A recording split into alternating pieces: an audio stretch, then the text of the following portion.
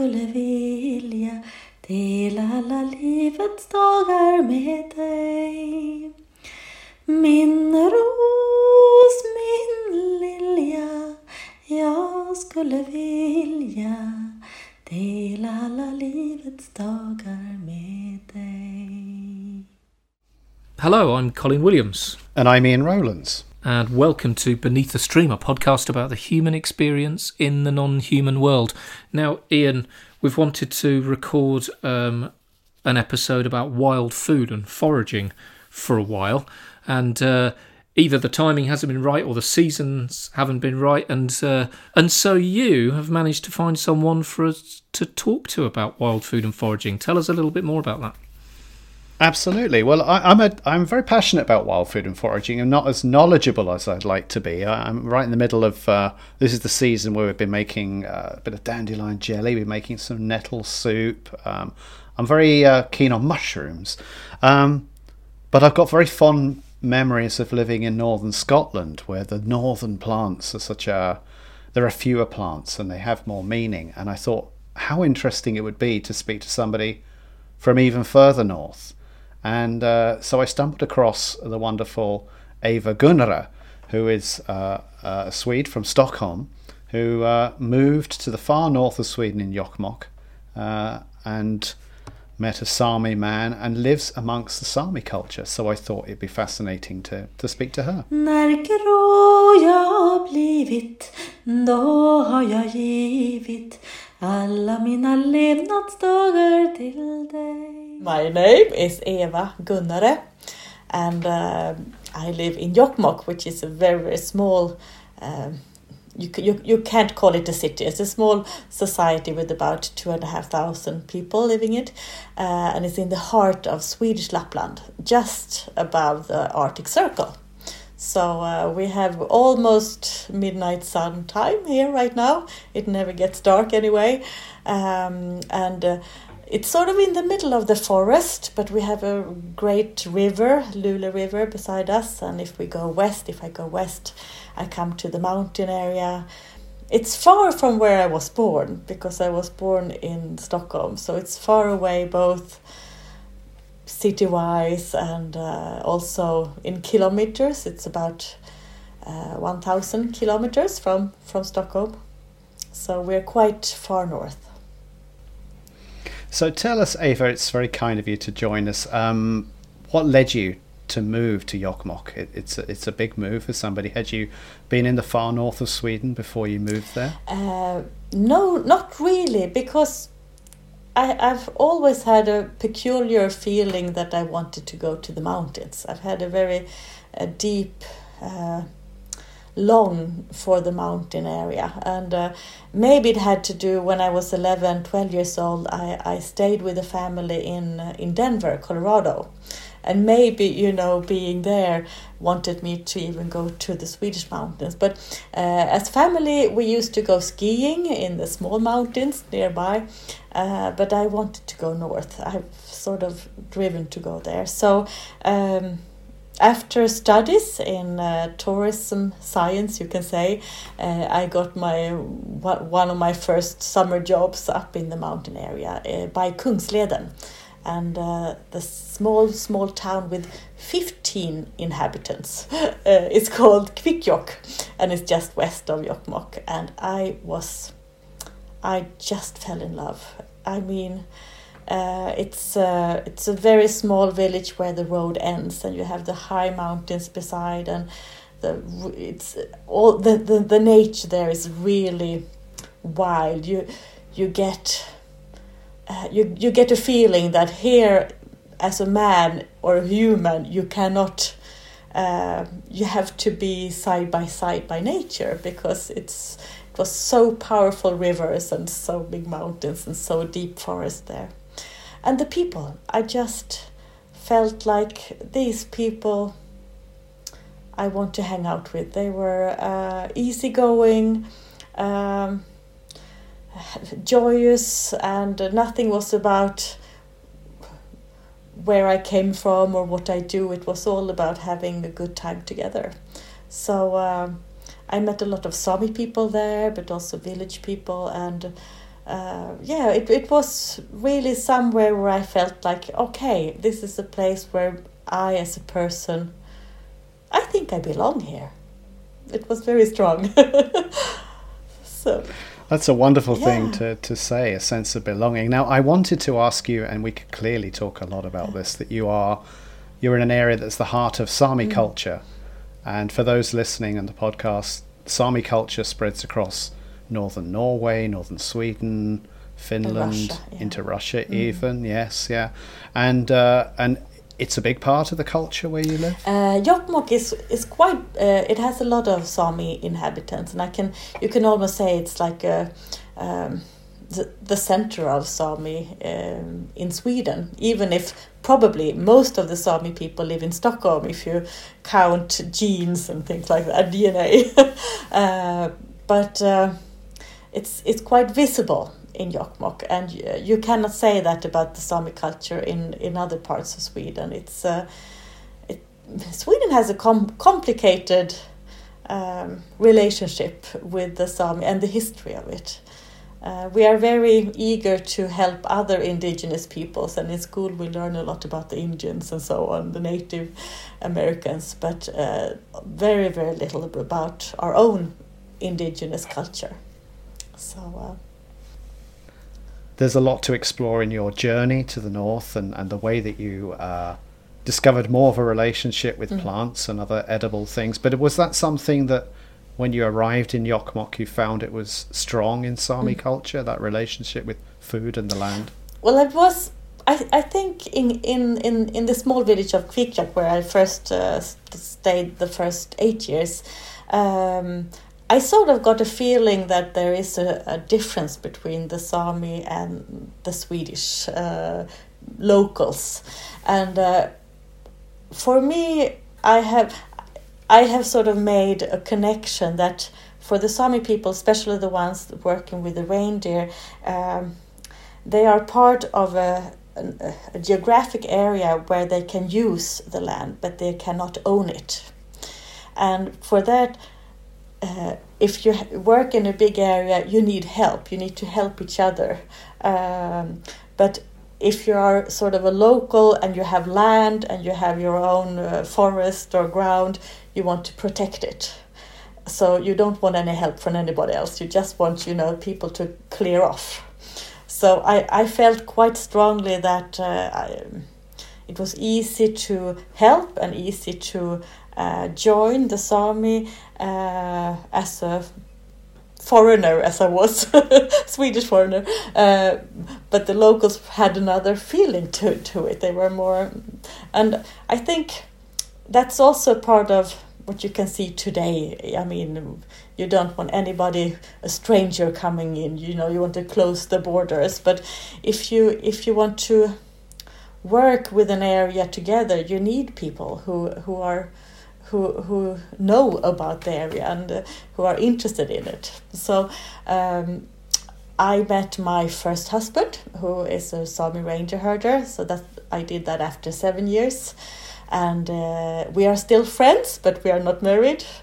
And he's 23 years older, so he has a very different background. I mean, he was really a nomadic family when he grew up, and he has been sort of grown up with the true Sami old traditions, and he was quite good at plants, and both for a little bit medical, but also we picked a lot of sorrel, which is one of the big Sami plants, like a vitamin C, but also as a spice and a dessert. They make like a porridge from the leaves and eat it with some cream and sugar, maybe now, or honey.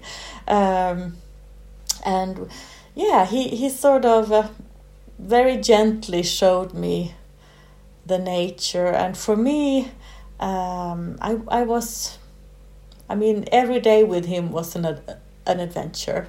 And it's not always that he told me about everything, because I think the Sami tradition and culture is to show, not always to talk, but see what I do and, try to make up what it's done. So little by little, I could make the puzzle and so on. So it was 17 years of being in the Sami community and being the mother of a Sami son. And I mean, in the summers we were up in Padjelanta, which is a national park, where there's about 80 kilometers to the nearest road. So you have to walk there for several days, or we usually took a helicopter to go there. And that's the summer area for the reindeer and also for them. And living there very close to, the first years we lived in one of these guahti, which is like a turf hut with just earth floor and a central fireplace in the middle, and we slept on the reindeer skins. And very, very, you took the water from the lake to drink and to fish and to cook and to do everything. So, and you fished every morning, and just a wonderful summer life. Very different to Stockholm.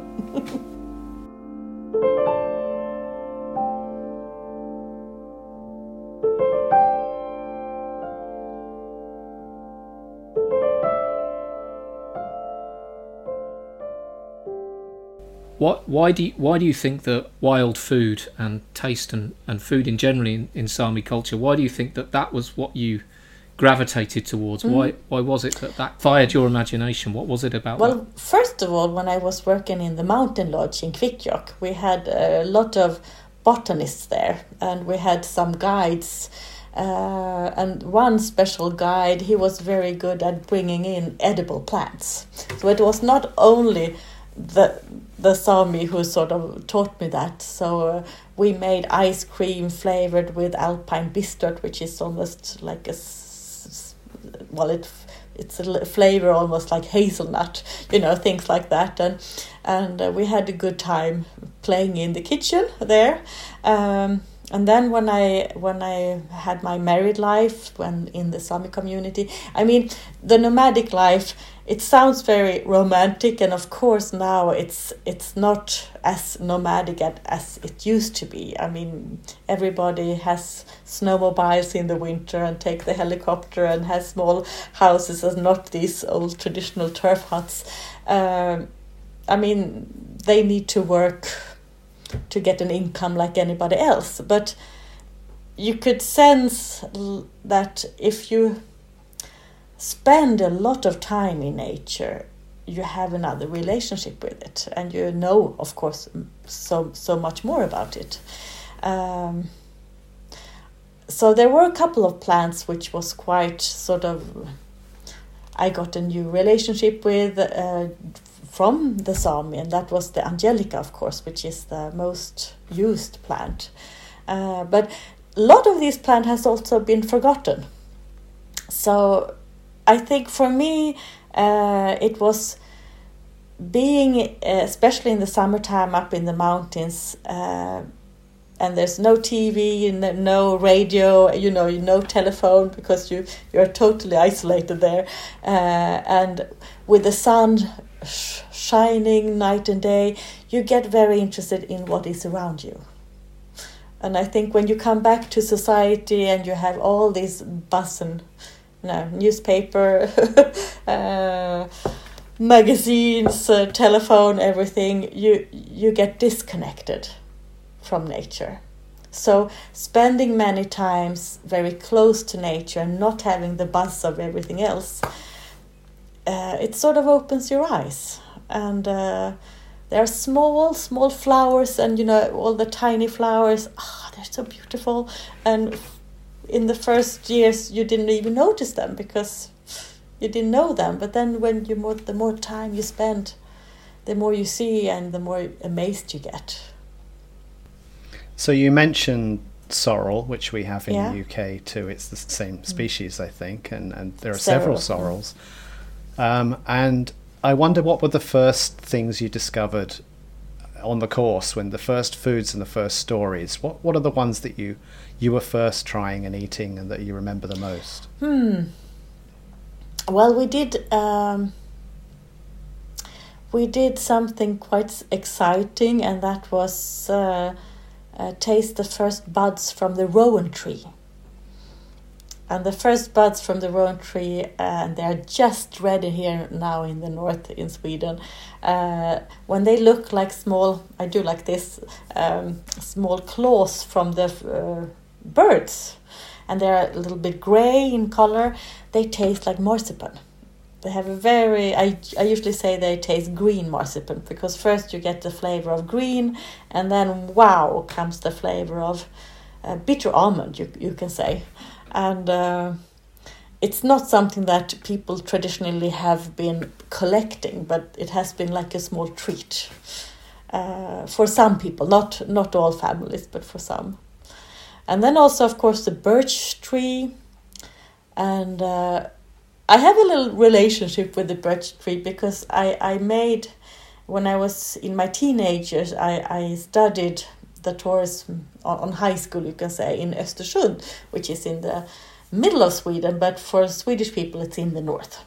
And we had a very long and very, very, very, very cold winter, and for me it was sort of my first winter in the north. And after that, the first birch leaves opened, and I remember I took those and I put them on my hands like a perfume.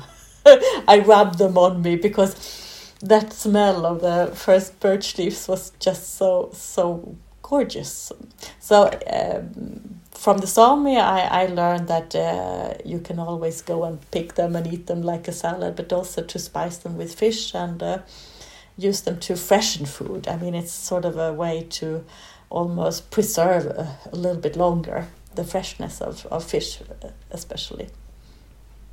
And so many of these things must really be specific on the season, the time when you eat them, in the relatively short season. What are the first things that appear? Is it things like rowan? Yeah, rowan and the birch. I've talked a lot with people about the rosebay willow herb, because it's all edible, but it hasn't any tradition of being used as a food. An anthropologist, yeah.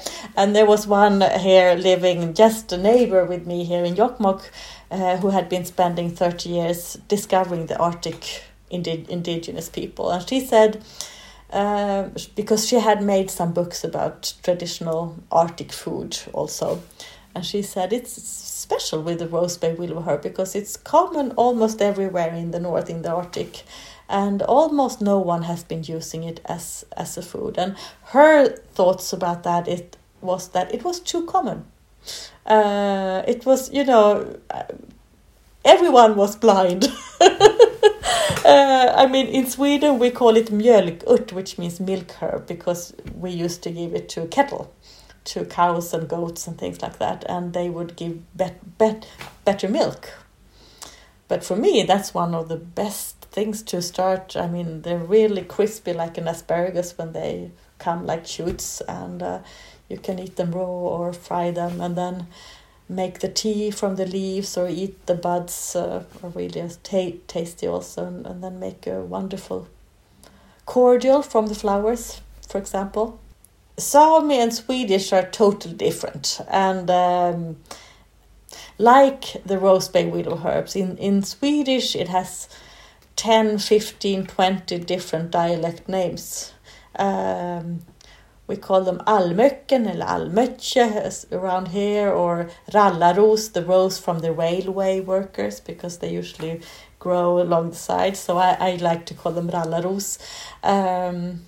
So a lot of these common plants have different names. Some plants, like the angelica, in Sami language, it has many different names for the different parts. For example, the first year there's no flower, there's just leaves and stems, and then in Sami it's called fadno.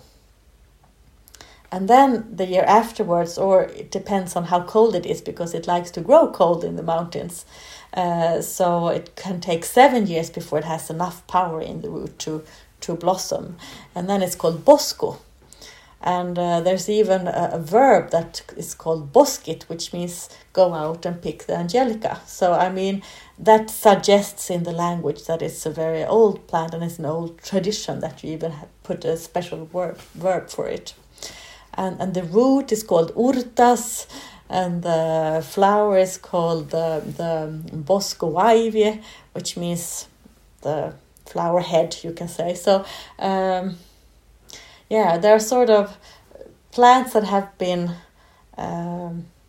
important. They have sometimes very different names, because you need to know, like for example, the reindeer. I mean, you have 10,000 names for the to describe a reindeer, depending on what kind of horn they have or what kind of color they have. So things that are important have usually different names. Exploration. It was wonderful, Eva, to hear you talking that when you were starting your journey, and one of the things you've said is that you're still on a journey, that you're still learning all the time about your landscape and about the plants. It was wonderful to hear you talk about how you weren't just interested in the biology or the names. You wanted to understand the history, the stories, some of the maybe some of the religious or mythological significance of these plants. Do you have was there a story, one of those kind of stories of mythology or stories around some of these plants that you first fell in love with or that you still love? Can you tell us one of those stories?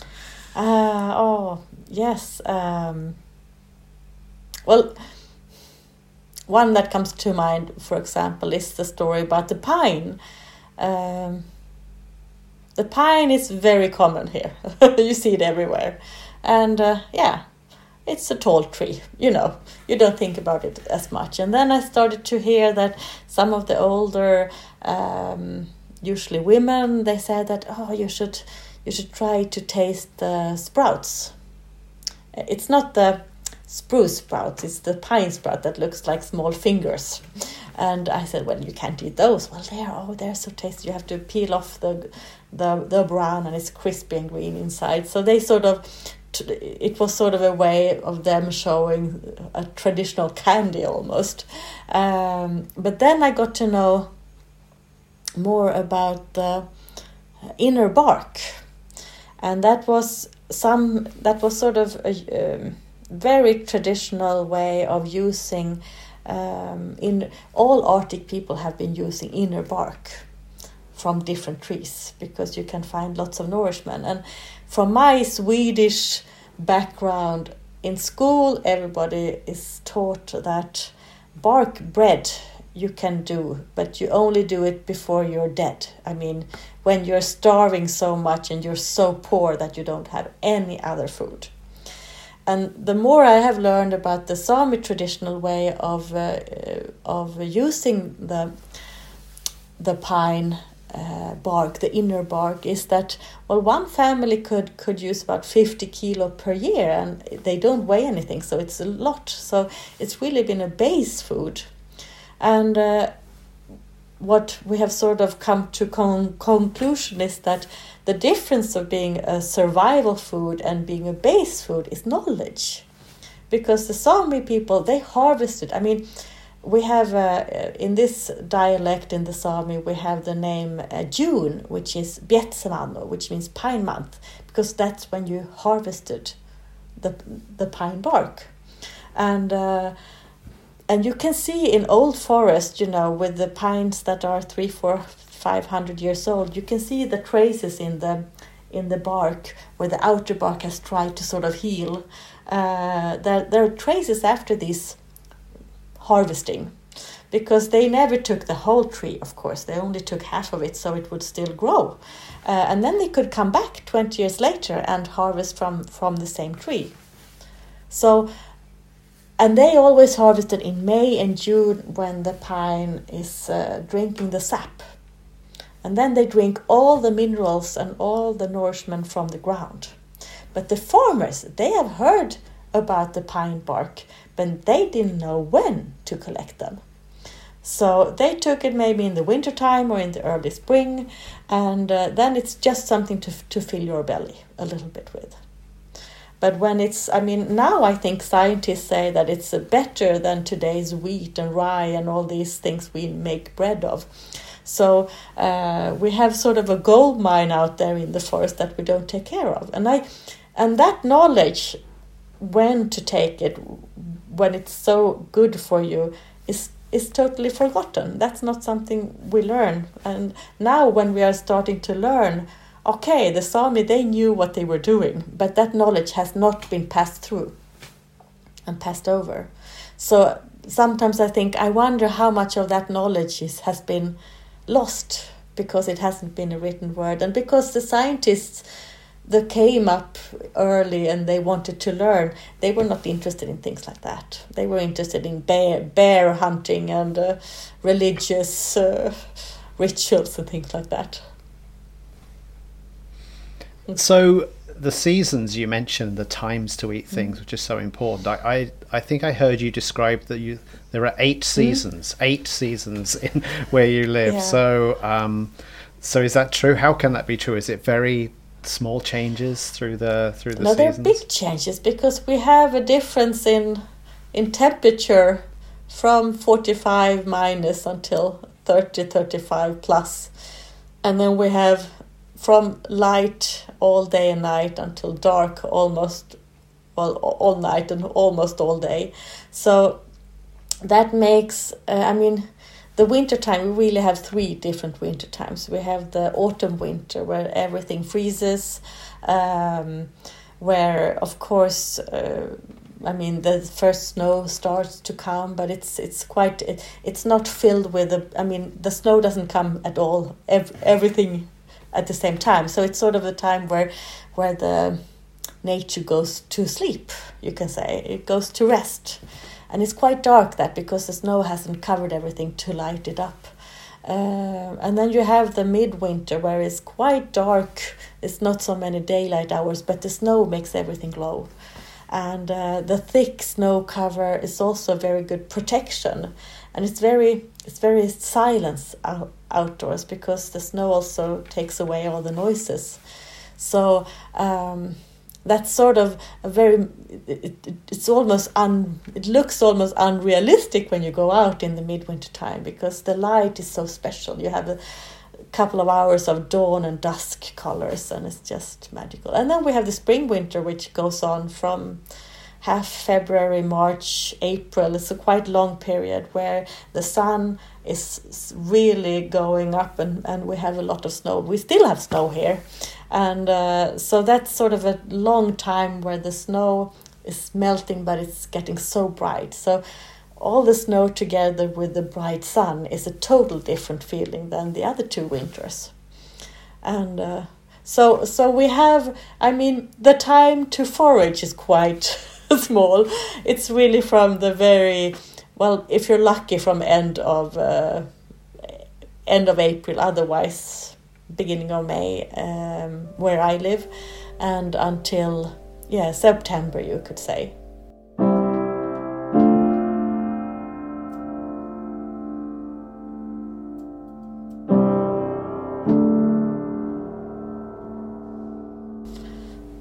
So I was dying to talk about the berry season when you harvest the berries. Now, when I lived in Scotland, and I've been in Inari in northern Finland, and the berries are such an important thing.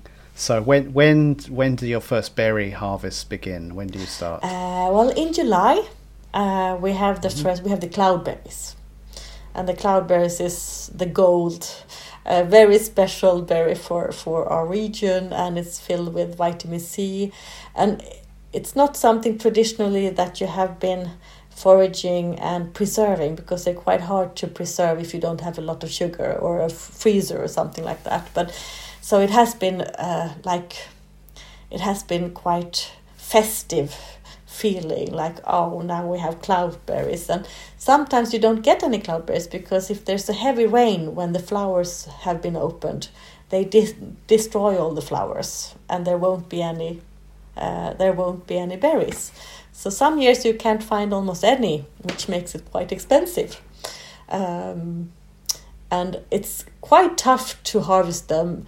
They grow in the mountains, but also in the wetlands the marshlands and usually in July there's quite a lot of mosquitoes, and it can be quite warm, so you need to sort of have your big rubber boots on and a lot of clothes against all the mosquitoes, and you sweat and you find one berry here and one berry there.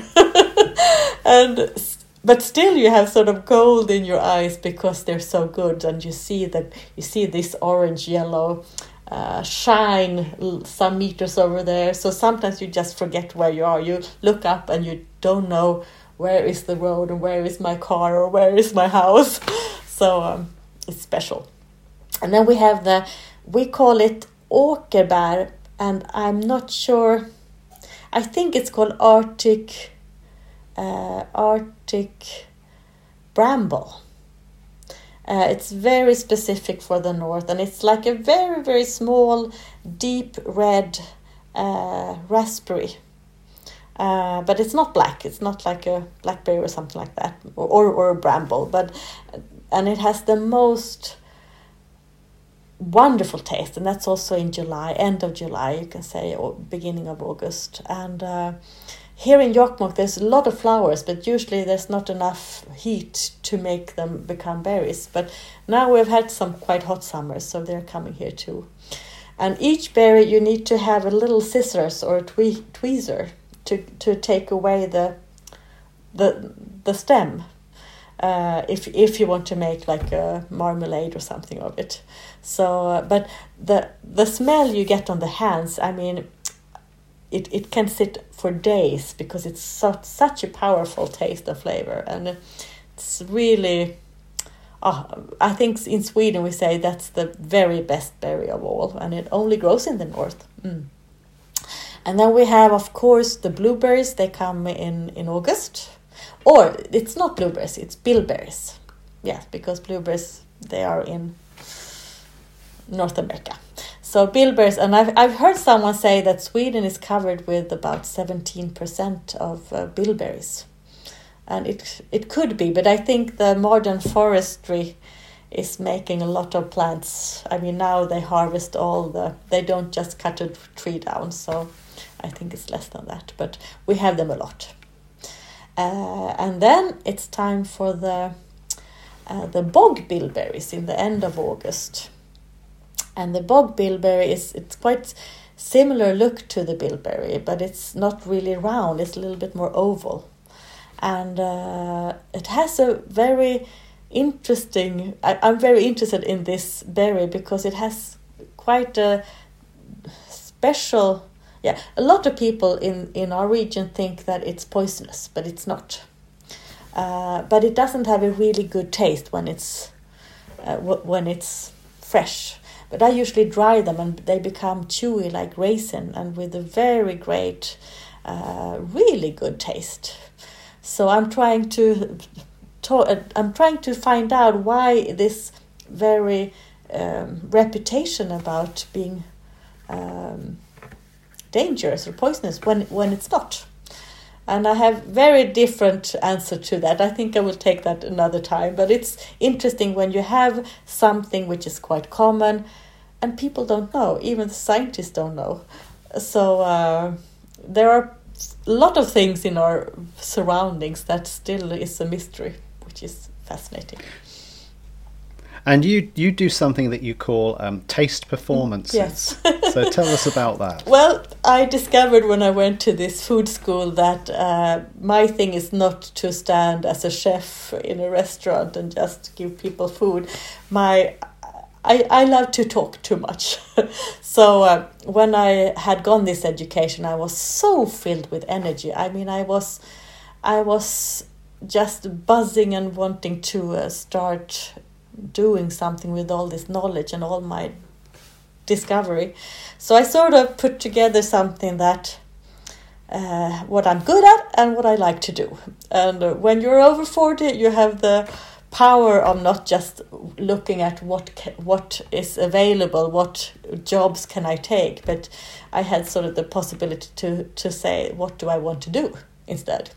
So it's sort of the performance or the taste show is where I have like a bigger group. Usually it can be it can be visitor group, but it can also be a company group in a conference or an organization and things like that. And I'm usually standing on a stage, and I have my pictures because I love to take photos, and it doesn't. I mean, I usually take them with my telephone, but it's just to be out in the right moment, and to show all these different seasons, for perhaps all the different types of surroundings we have. And then I want to sort of bring a flavor to each season that I spread around in the room, and I also talk about both the plants or the berries, but also talk about the seasons or the knowledge about living in the north. And then I usually sing also. So tell us about that, because that was beautiful voice that you have. And were these songs, the songs that I've heard you sing, are they Sami yoiks? Is it songs of your own composition? Tell us about this. I think, I'm a typical choir singer, and I don't really know why I started to sing on this, but I think singing is a way of giving another dimension or another sense. And since I wanted to give as many sense impressions to people as possible, I sort of took some of the songs, and also because they mean a lot for me too. And I have sort of one leg which has a passion for Swedish folk music. So some of the songs are Swedish old songs and from my area. But then I also, of course, I have been quite impressed and quite taken about the Sami yoik, which isn't really music. It's sort of something else. It's a way of expressing yourself, but also a way of getting in contact. I mean, it was usually used for the shaman, the noid, as we say, to sort of get in contact with an animal or with a person. But it could also be someone who has been out on the mountain for several weeks working with the reindeer, and then suddenly get a very strong feeling for their dearest, and the yoik comes to you. So it's usually for the elder people, the yoik is something that you can't just start. You have to have the connection. You have to be in the right situation. But for many people, yoik has become part of music. I mean, you put yoik together with hip hop or with the traditional pop or rock or whatever, and it's a powerful thing because it really speaks to you through. It goes deep, and usually these yoiks don't have any words; they're just tunes, and the traditional ones, they don't really have a beginning or an ending. You can start wherever and you can stop wherever. And as a Swede, I am not supposed to yoik because it's very connected to the true Sami culture. But I have sort of, I have been said that it's okay that I do a couple, and I have a couple that are sort of close to me. So I usually have one or two yoiks, and then I have a couple of folk songs on my shows, and then I have one or two songs that I have sort of made myself also. That's wonderful. So. I remember when I was in northern Finland, and a woman sang yoik songs, and she described them to me as they're not really about something, they are something. They are the embodiment of what it is you're singing about. Yeah. I mean, that's the true, you need to have that connection and it's not that you have made that yoik. You have been given, it has been given you, it has been sort of, it has been getting to you somehow, it comes to you. I wanted to ask one last thing really, which was, I suppose, does wild food it not just taste different to food that is grown in a garden, but does it feel different in some way? How would you describe the difference between food that we have grown in a garden compared to food that is wild? I think it's not just the enjoyment of having a good meal from wild plants. It's also the joy of having the feelings and the senses when you're out foraging them. I mean, you can't, of course, if you have a garden, you can have a beautiful garden. It's wonderful to go out and pick your own food. It is. But it's not the true element for it. So, and for here in northern Sweden, it's a very short summer, it's a hard climate, but the sun is shining both night and day. So the scientists know now that the vitamins and the minerals, but also the taste is higher in the north. Because you need to be super plants to grow, but also you grow both night and day. You never rest. The plants sort of continue to grow, which makes them even more filled with the aromatics and everything like that. So you describe so wonderfully why wild food is important to you and why it should be more important to us as a human race as well. So thank you, Eva, for everything you've taught me during this short conversation. I look forward to learning more. Well, thank you for being a part of this. So my last thing, actually, we're recording this in May. It's a season of great vitality, isn't it? Everything is growing. The sun is in the sky nearly all the time. But in case somebody is listening to this in the winter and they decide to listen to our podcast in the winter, tell us what you will be eating in the winter, in the dark nights. What have you preserved? What is your favorite thing to enjoy?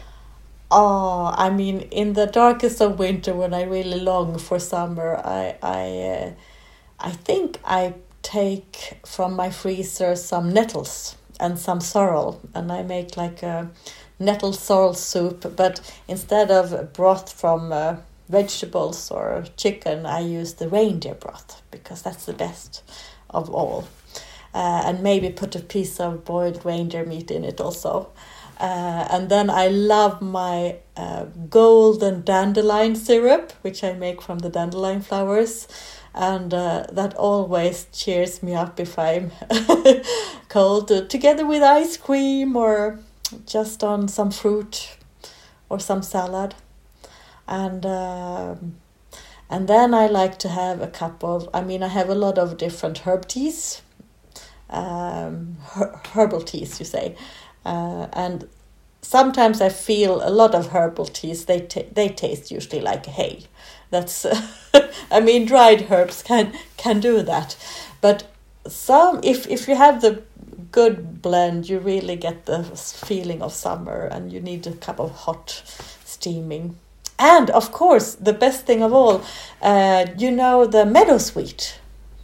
That's also quite common here, and Ulmaria. Yes, Filipendula ulmaria. Yes, yeah. And that has such a wonderful. I usually make a cordial from the flowers, and then I boil it. In Sweden, we like to make glögg during Christmas time, which is like a spiced wine.